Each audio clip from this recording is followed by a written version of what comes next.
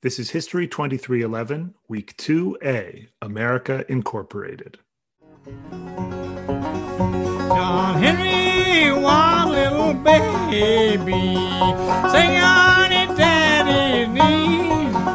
Got the big big town on the sea and old road. It's gonna be the death of me. It's gonna be the death of me.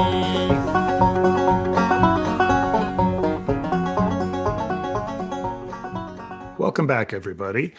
In this video, I'm going to zoom in on the year 1876, or really the year 1876 to 77. This was the United States of America's 100th birthday, counting from the Declaration of Independence in 1776. It was also an election year, and it was also, as we talked about last week, the end of Reconstruction. My lecture today is not a complete history of the era. It is instead a snapshot of just one moment in the incorporation of America. And when I say the incorporation of America, I mean that in two ways, really. One is the territorial incorporation, that is, the reintegration of the South into national politics and the national economy after the Civil War, and also the incorporation of the West into the national economy.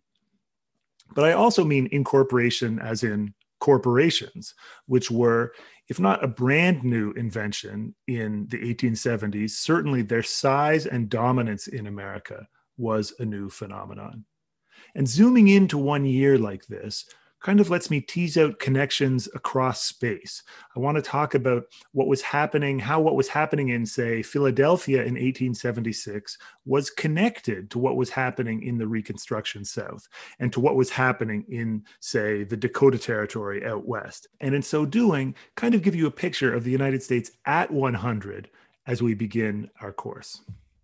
So as I say, 1876 was the 100th anniversary of the signing of the Declaration of Independence. It was the United States of America's centennial year. And Americans celebrated their country's 100th birthday at the Centennial Exposition in Philadelphia, which is the city where the Declaration of Independence was signed 100 years before.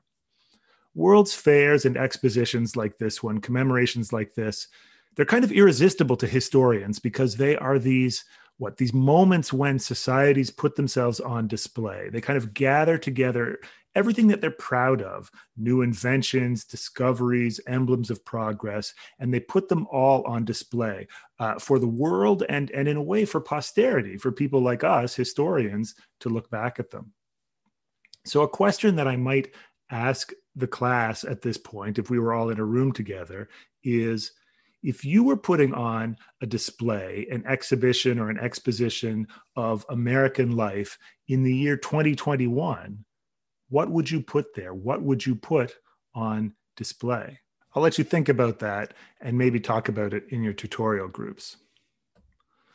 One big theme of this class, one thing that I really want to spend a lot of time getting across, is how historians use evidence. How do we know about the past? Well, we know about the past by studying primary sources, by studying the traces, the evidence, the documents left over from the past.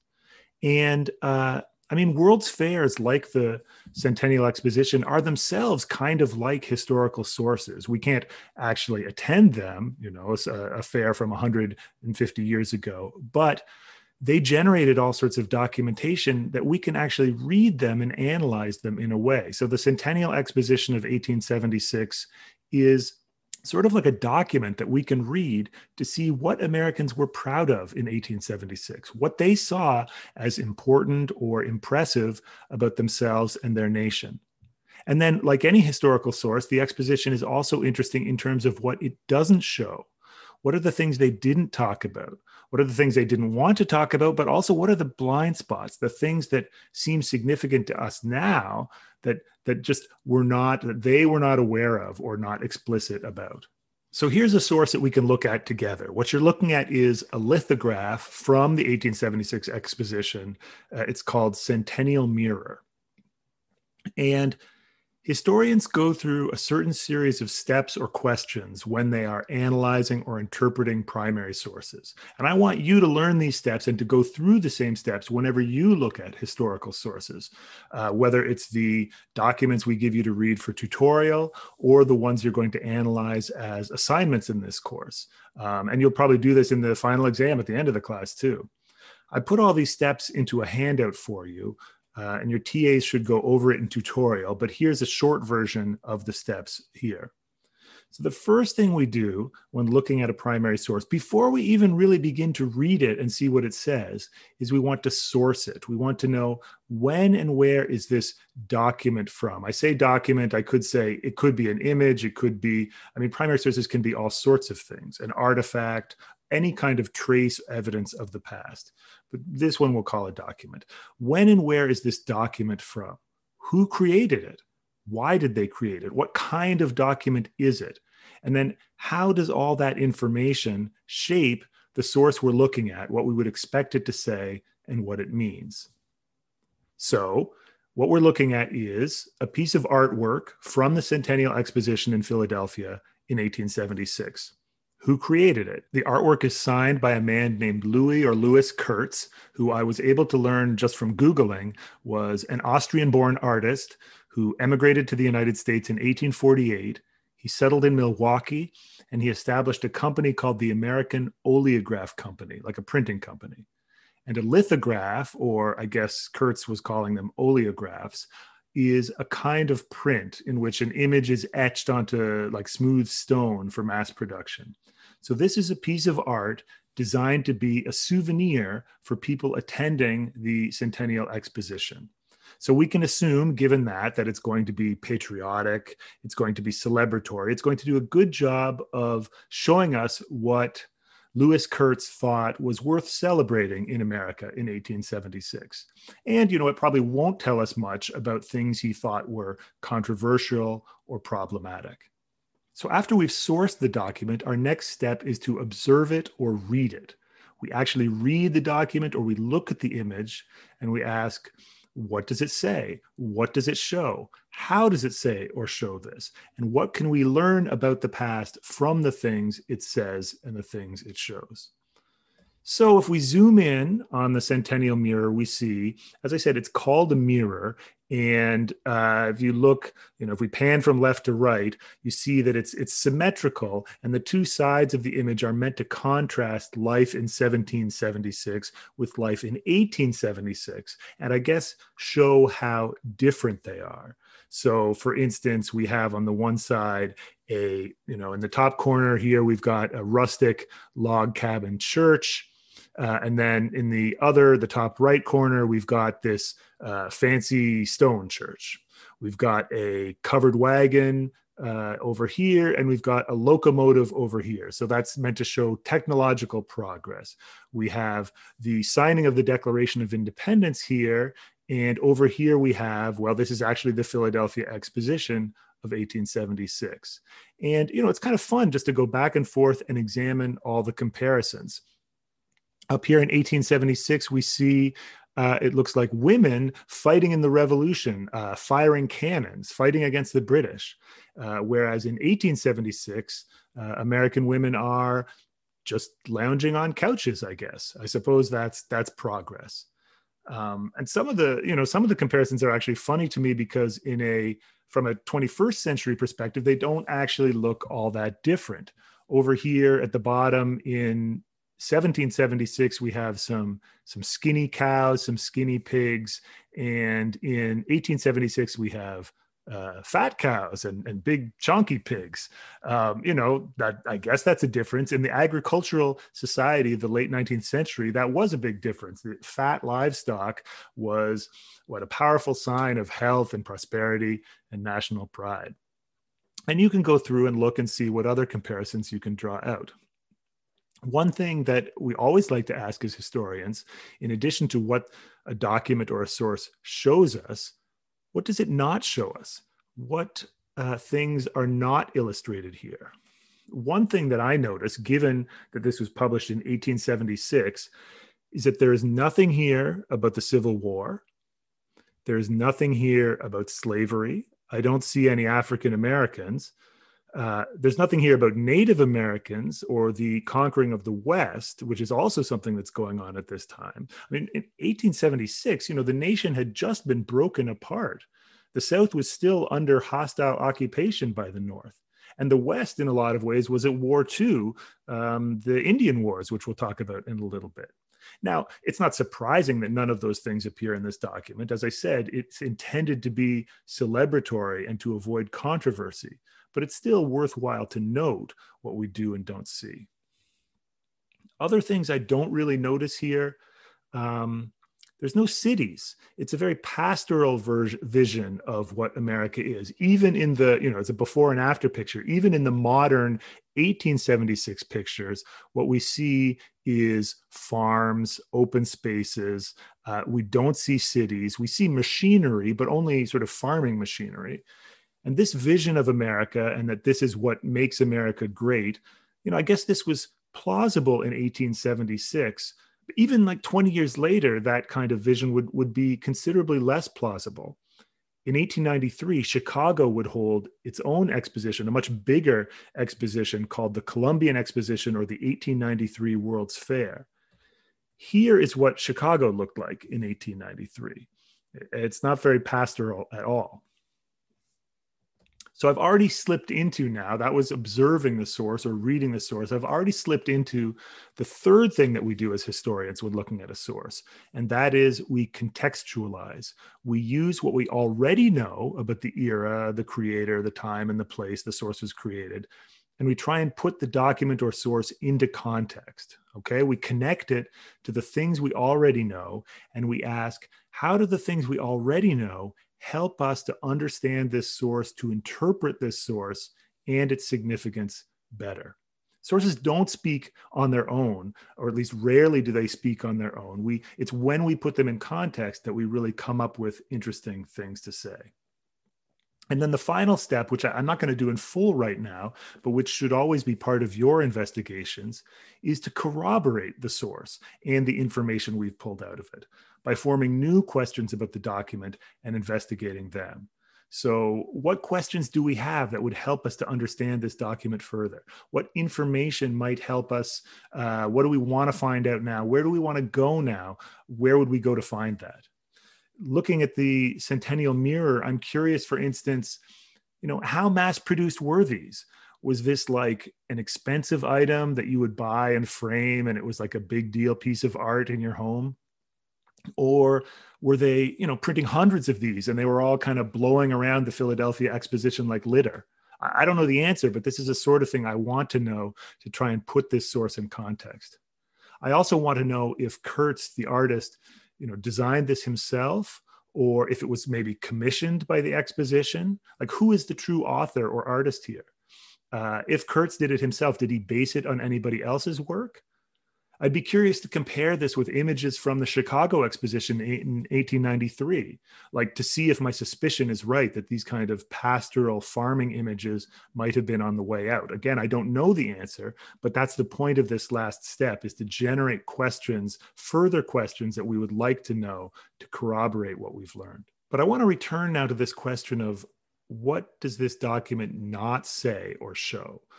What things were going on in 1876, what transformations were happening that we can see from our vantage point in 2021, but that Kurtz in 1876 either didn't see or didn't think to put or didn't want to include in this document of his time.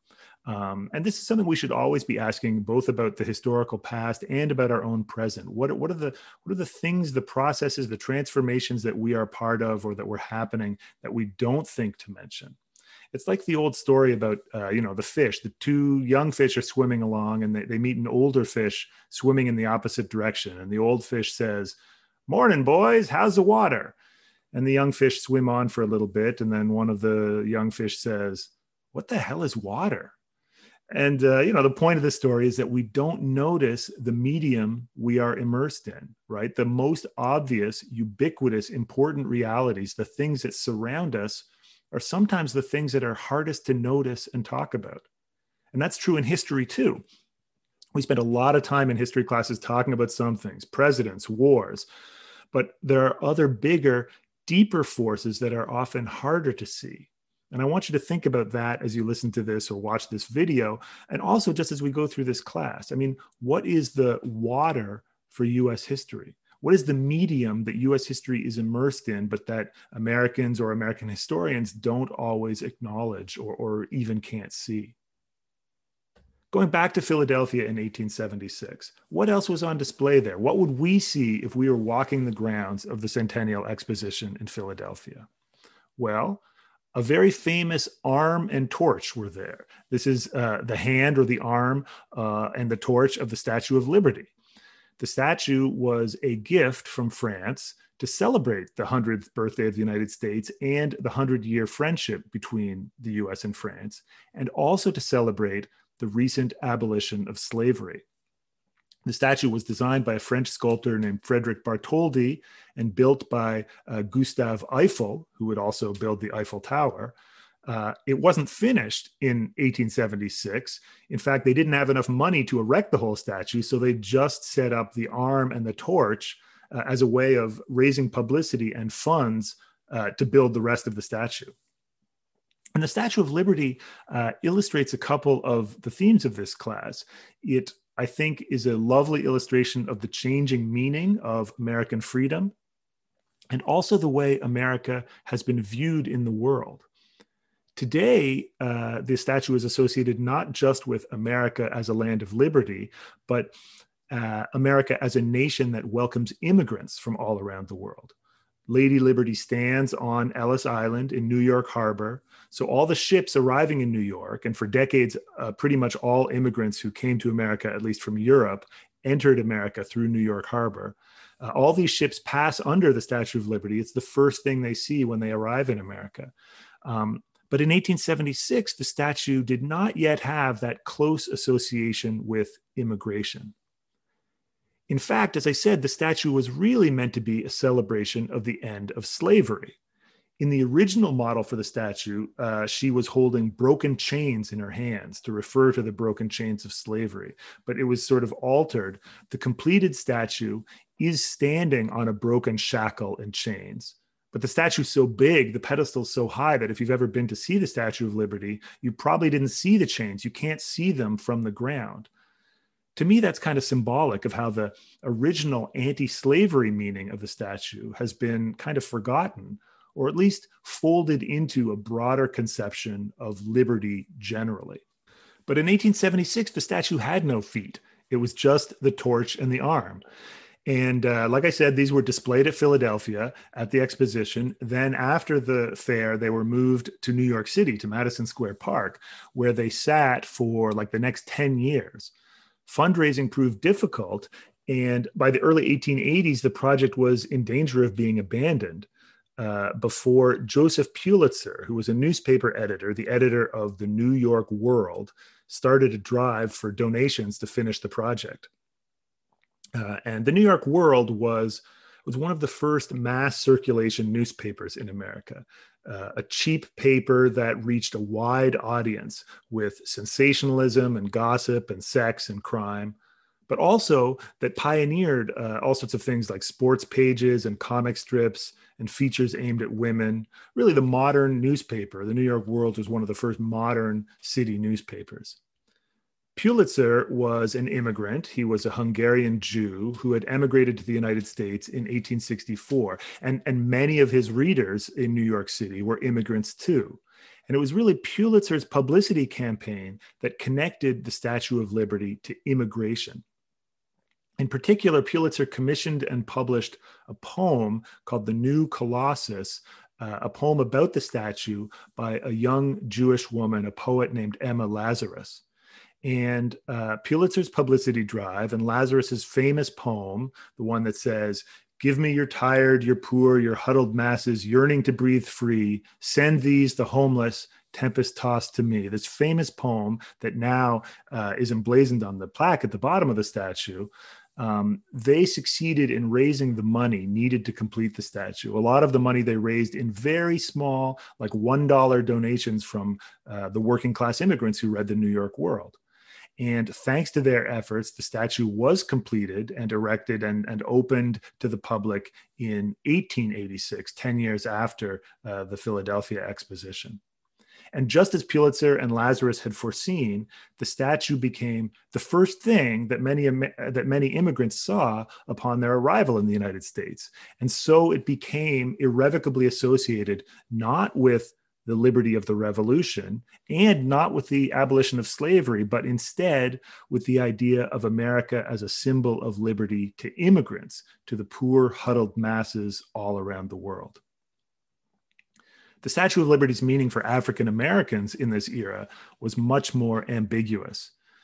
By 1886, when the statue was completed, Reconstruction had been crushed. The Supreme Court had rolled back the civil rights progress of the 1870s.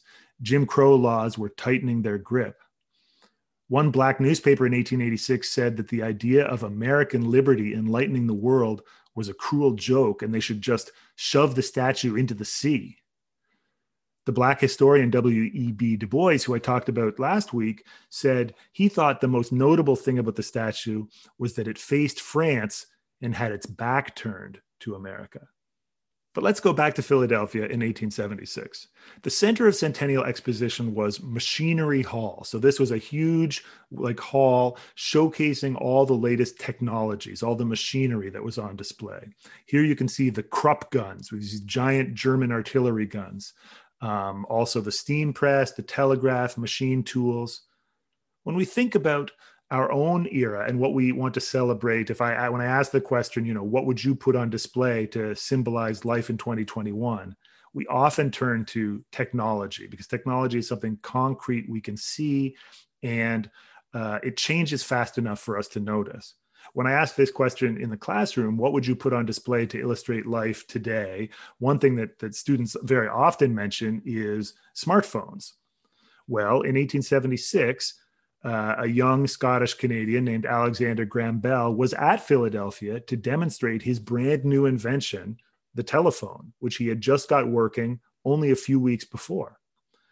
Bell's invention actually did not make that much of a splash at Philadelphia. It seemed, people thought it was a fun toy, basically. They thought it was neat that this machine could talk, but they didn't really see its significance. We rarely know what the real epoch-changing inventions are going to be before they do their work.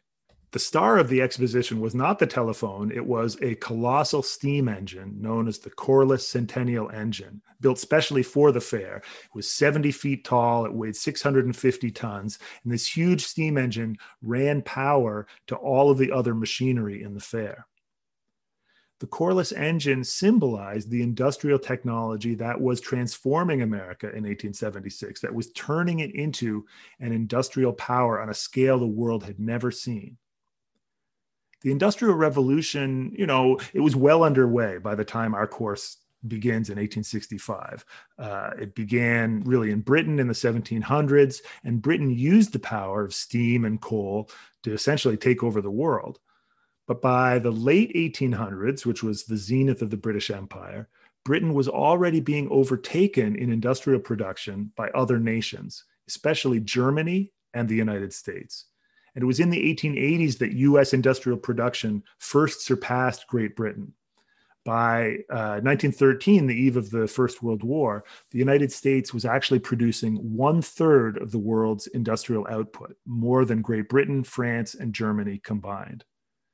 And the Corliss engine was a concrete symbol of all that. Just like we understand today that our phones are, they're useful in and of themselves, but they're also a symbol of the global interconnection, the social media that has transformed all of our lives. Just like that, in 1876, the big Corliss engine was symbolic of all sorts of changes in American life that might not have been directly caused by that engine, but were clearly interconnected with it. Changes like industrial growth. I know this is just like a sea of numbers here, but there's really interesting stories in each of these numbers.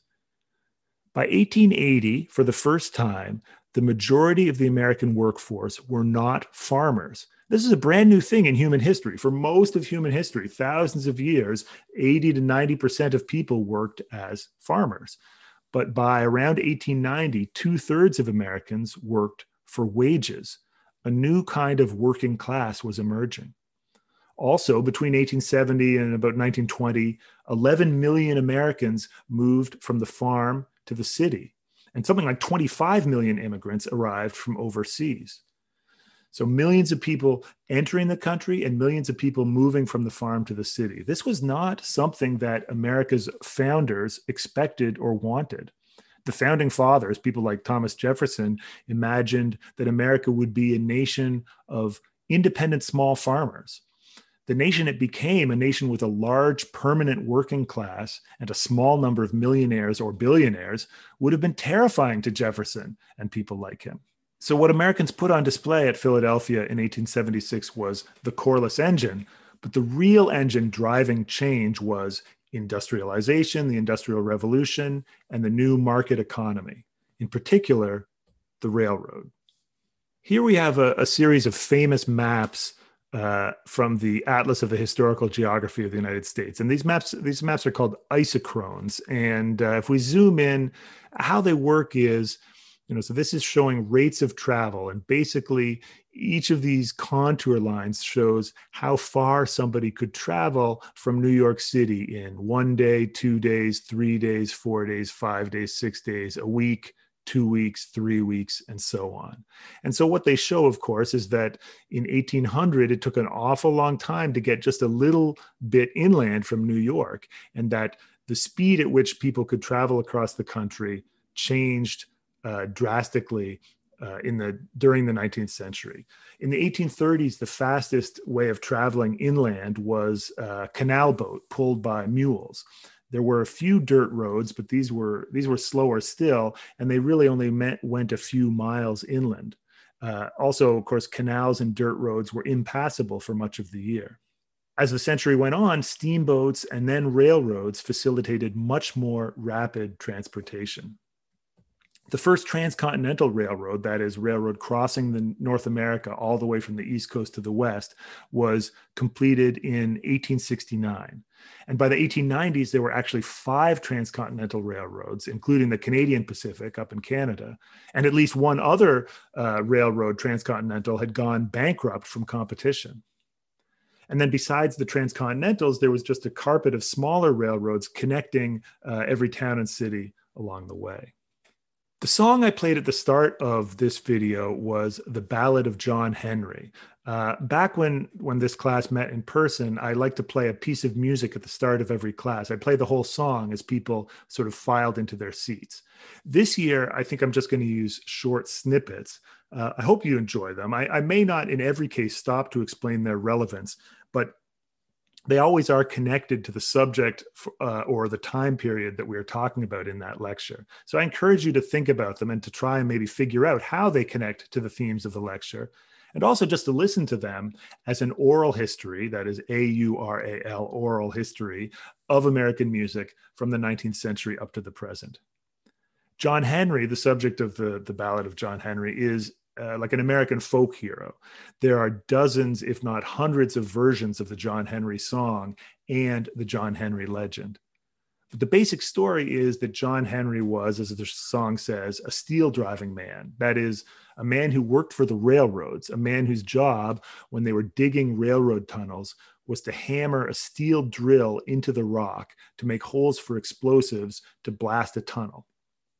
Now, the legend says that John Henry was the railroad's biggest, strongest, fastest driller, and that he was challenged to a race with a steam-powered rock drilling machine. Who could drill faster into the mountain, John Henry with his hammer or this new steam-powered drilling machine?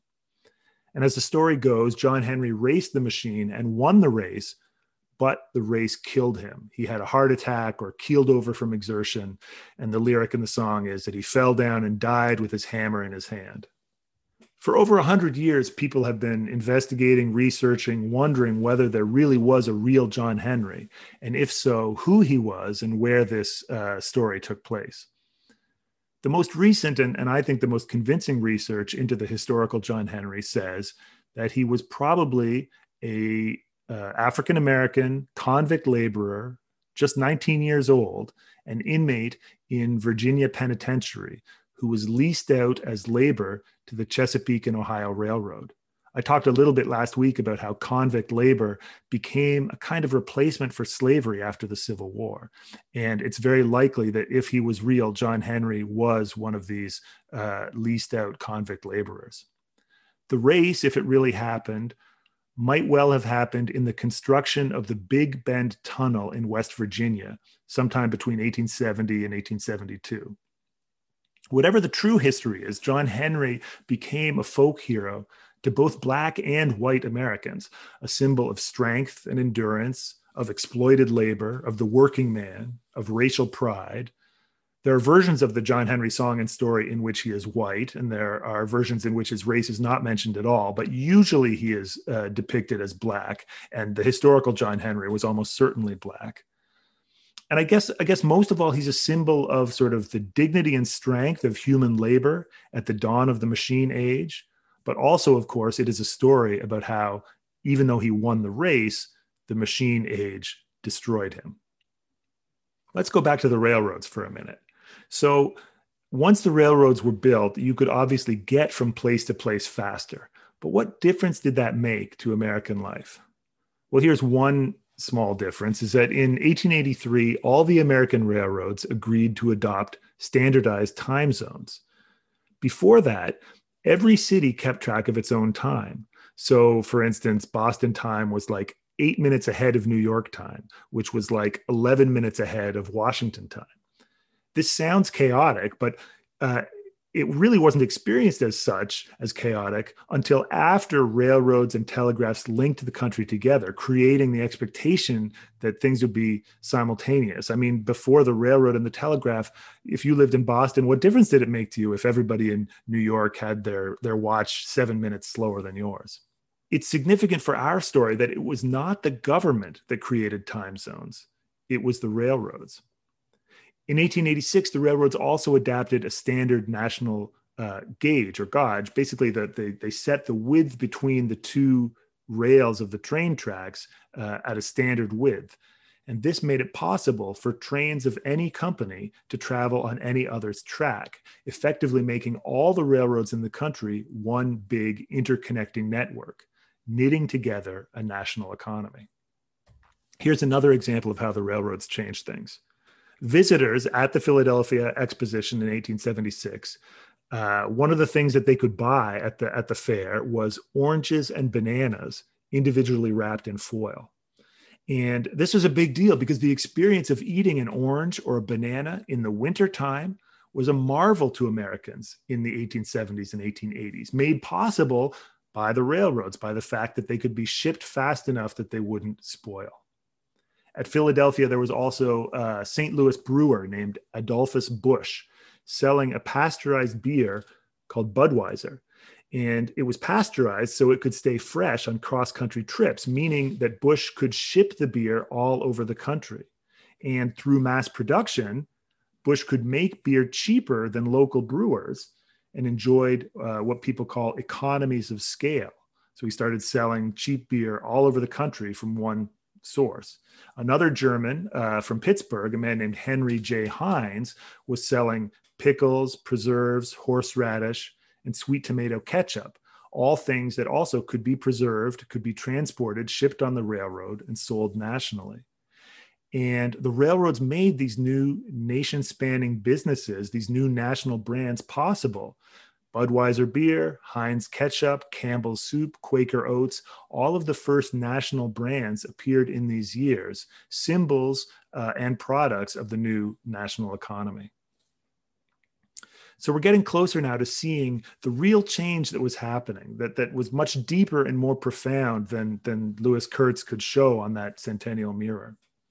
Here's a railroad map of the United States in 1876, and it looks for the first time territorially a lot like the United States we know. There are still a few differences. The area here that will become Oklahoma is still at this point known as Indian Territory, but the continent is being filled in.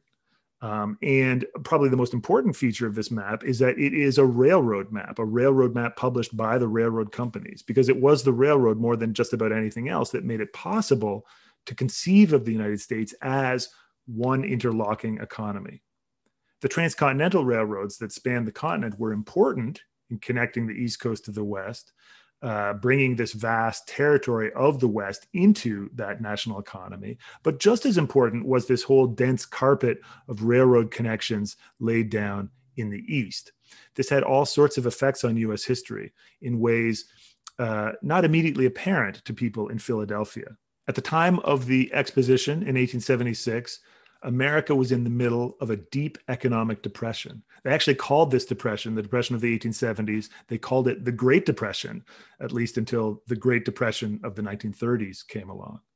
And the Great Depression of the 1870s had started in 1873, triggered by the failure of a railroad, Jay Cooke's Northern Pacific Railroad. When Cooke's Railroad went bankrupt, the whole economy shuttered. They called this the Panic of 73.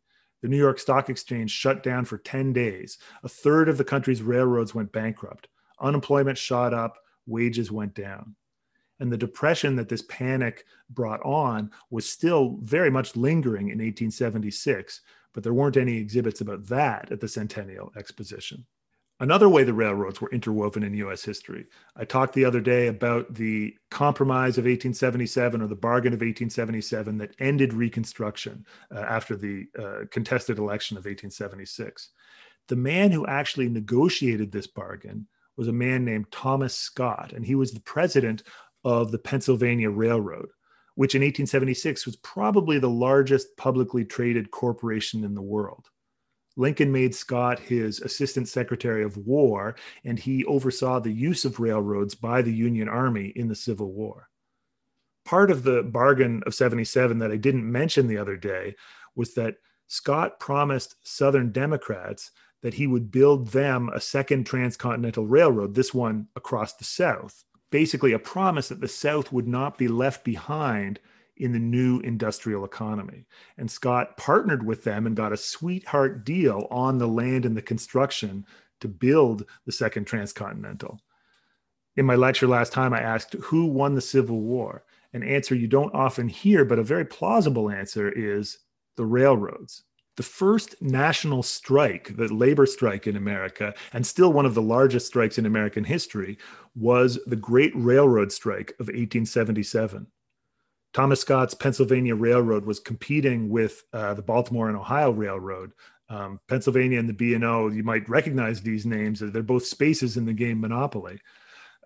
Scott cut costs on his railroad by firing hundreds of workers, cutting their wages 20%, and doubling the length of the trains on the railroad without really adding any new crew.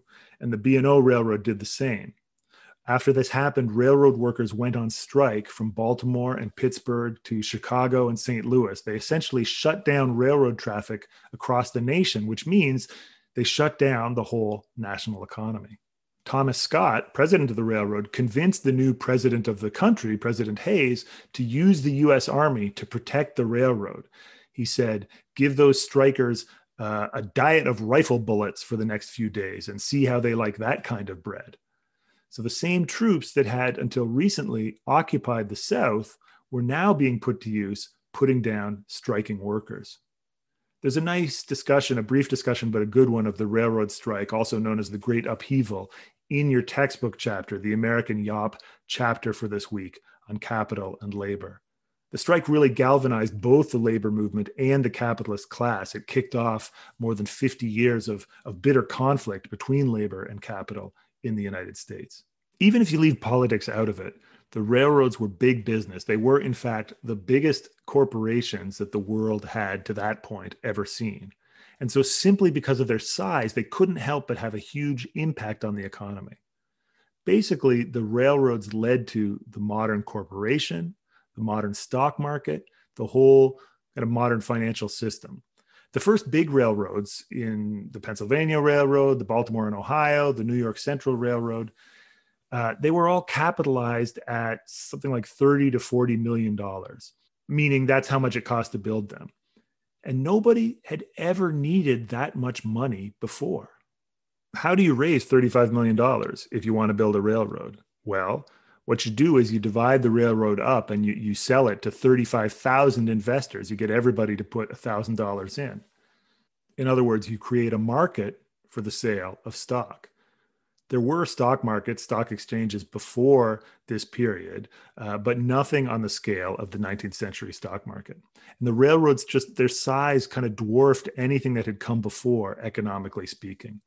By 1900, the combined capital, or actually the combined debt of all US railroads, was something like $5 billion, which made them nearly 5 times the size of the federal government. The huge capital demands of 19th century railroad construction are what created the machinery of modern finance, things like securities traders and investment bankers. And really, it's what created the modern corporation. The managerial corporation, where hundreds of thousands of people own a small share of a big corporation, was itself a new invention, something that was not on display at Philadelphia, but was behind just about everything I've talked about today. What you're looking at here, this picture, is an early org chart for the New York and Erie Railroad. And if we zoom way in, I really think it's a gorgeous diagram, regardless of what it shows or doesn't show. Every one of these tiny little dots is an employee. So we have the board of directors here and the president here, but then each one of these little dots, like branches on a tree, is a clerk or an engineer or somebody, some part of the huge system that was the New York and Erie Railroad. Another link between the railroads and maybe the better known narratives of US history comes here in the now infamous case of the Santa Clara County versus the Southern Pacific Railroad. So this was a Supreme Court case in 1886. The state of California tried to give a tax break to individuals, but they didn't want to give the same tax break to the railroads. Now remember, the 14th Amendment to the Constitution, passed after the Civil War, guarantees equal rights to all persons. It was designed to guarantee the rights of freed slaves. But the Southern Pacific Railroad argued that charging it higher taxes because it was a corporation violated its 14th Amendment rights. In other words, they asserted that a corporation has 14th Amendment rights. And the Supreme Court agreed. And this case set the landmark precedent that corporations are essentially people under the law with the same rights as human beings. This decision is still controversial and it still comes up, it's still relevant. For instance, it's part of the precedent for the Citizens United decision in 2010, which said that money is speech, and therefore, efforts to restrict corporate spending on elections are actually in violation of corporations' First Amendment rights to freedom of speech. So whatever you think of that decision, the historical point is that an amendment originally put in place to protect the rights of the freed former slaves by the 1880s is being used to protect railroads from paying higher taxes, and today is used to prevent campaign finance reform. Okay, I've talked today about the South and the North, but the effects of the new industrial capitalism were really most dramatic in the West. At the end of the Civil War, white settlement barely extended west of the Mississippi River, and beyond that was millions of acres of land inhabited by about 500,000 Native Americans. Indigenous Americans had lived in North America for thousands and thousands of years. By the late 19th century, the Native nations and bands living in the Trans-Mississippi West, that is, in the North American continent west of the Mississippi, they had had decades of contact and conflict with Spanish, French, British, and American explorers, traders, and settlers, but they still remained sovereign over their lives and their lands and their destinies. That changed in the late 19th century. From the American point of view, the end of the Civil War opened the West up to settlement. This famous drawing or lithograph across the continent shows how Americans viewed the push of the railroad settlement, what they would call civilization, into what they viewed as an empty continent. The United States was industrializing. Its population was mushrooming. They were laying down railroad tracks, and American capital was hungry for raw materials and new markets. The decades after the Civil War saw a huge push of settlers west. It saw the violent pacification of indigenous people and the forceful incorporation of the West into the national economy. Now, the mythology of the Old West is all about frontiersmen and cowboys and rugged individualism and independence. But the West is actually the part of the country where big corporations played the biggest role. I mean, we think of the West as being like little family farms, settler homesteads, like Little House on the Prairie. But a lot of the West, places like California, have been dominated by giant corporate landholders, really all the way back to the days of the old Spanish Empire. A lot of the land out west was owned by corporations like the Southern Pacific Railroad and was not worked by families, but by migrant laborers brought in from Mexico, China, or the Philippines. Even cowboys, the cowboy, the iconic symbol of rugged American independence. In the real Old West, cowboys were low-paid seasonal laborers, precarious gig workers, if you like, employed by large ranching corporations. In fact, cowboys were union members. In the 1870s and especially the 1880s saw a series of great cowboy strikes in which cowboys went on strike, labor clashed with the big beef interests. The American West was also the part of the country where the federal government was the most active. They sold land, they funded railroad construction, and they sent in the army to drive Native Americans off the land. This is a map of the so-called Indian Wars, which was really a series of skirmishes, engagements, fights between the U.S. Army and the native populations of the American West. As Union soldiers and officers returned from the South in the Civil War, the Army sent them west to clear territory for white settlement. I talked the other day about the Freedmen's Bureau. After the Freedmen's Bureau was shut down, its former director, General Oliver Howard, was sent west specifically to put down the Apache and the Nez Perce.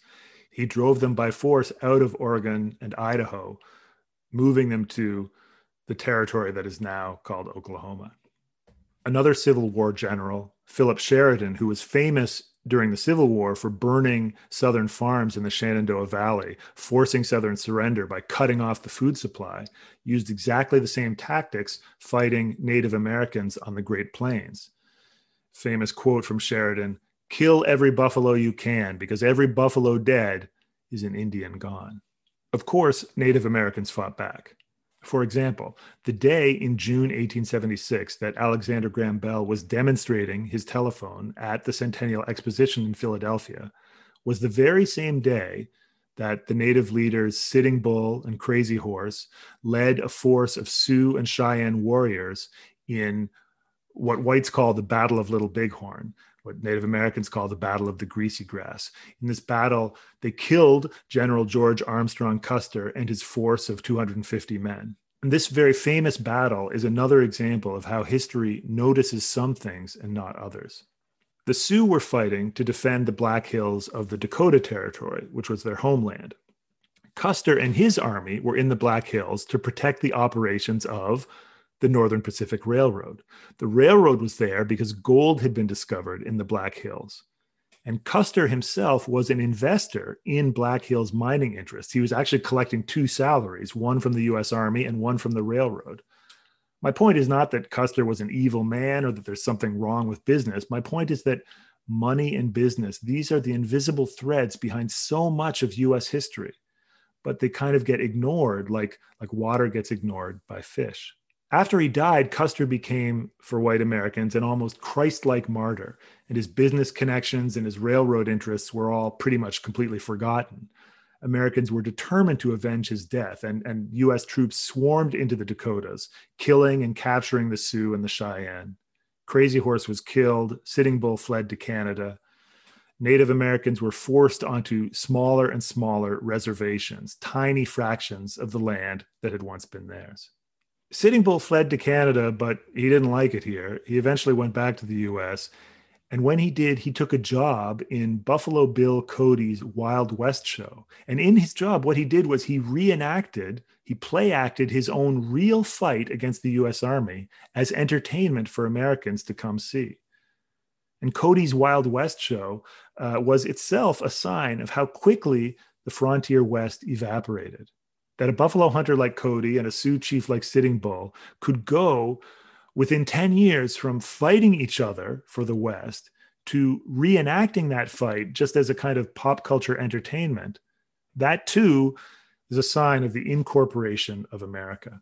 There's an old sort of saw or story. You see it in history textbooks. You hear it in history classes like this one, that the Civil War was the point at which Americans stopped referring to the United States in the plural and started using the singular. In other words, that they stopped saying the United States are and started saying the United States is. What you're looking at here is a graph from Google Ngram. I don't know if you know about this, but this is a cool Google site where you can plug in phrases and see how frequently they appear in Google's vast corpus of digitized books. And what you see if you look at these two lines, the United States are and the United States is that the shift from talking about the United States as a plural collection of states to a singular nation did happen after the Civil War. But it wasn't just the Civil War. And in fact, the key moment appears to be right around 1880. In other words, right around what we're talking about today. So the Civil War was part of this transformation, but I would say that also Reconstruction and its end, the Indian Wars, the building of the railroads, the rise of national brands, the creation of big nation-spanning businesses, all of these were part of the same process of national incorporation that turned the plural states into the singular United States. The railroads were probably the biggest, most obvious symbols of that incorporation, but what drove it really was money and business and commerce and the market, knitting together a continent, uniting them politically, but perhaps more importantly, incorporating them all into one national economy. And ultimately, I think that is the water of US history. That is the medium that it all swims in, the thing that shapes everything but nobody sees. Money, corporations, class. History books are sometimes written as if there's no such thing as businesses, no such thing as economic class. I want you to try and keep that in view as we go through this course. At its best, history helps us to see what we otherwise wouldn't see. It helps us to see what we'd otherwise take for granted. And so I ask you again, what is the water we swim in now? What is the big thing we don't talk about? What is happening now that shapes our history that we don't acknowledge? What ought to be on display at the Great London Exposition of 2021, but isn't? You can talk about that in your tutorial groups or on Teams online. Thanks very much for watching. John Henry had a little woman named Julie Ann. He hugged her, he kissed her before he died. Said, "Oh, Julie, do the best you can. Oh, Julie, do the best you can."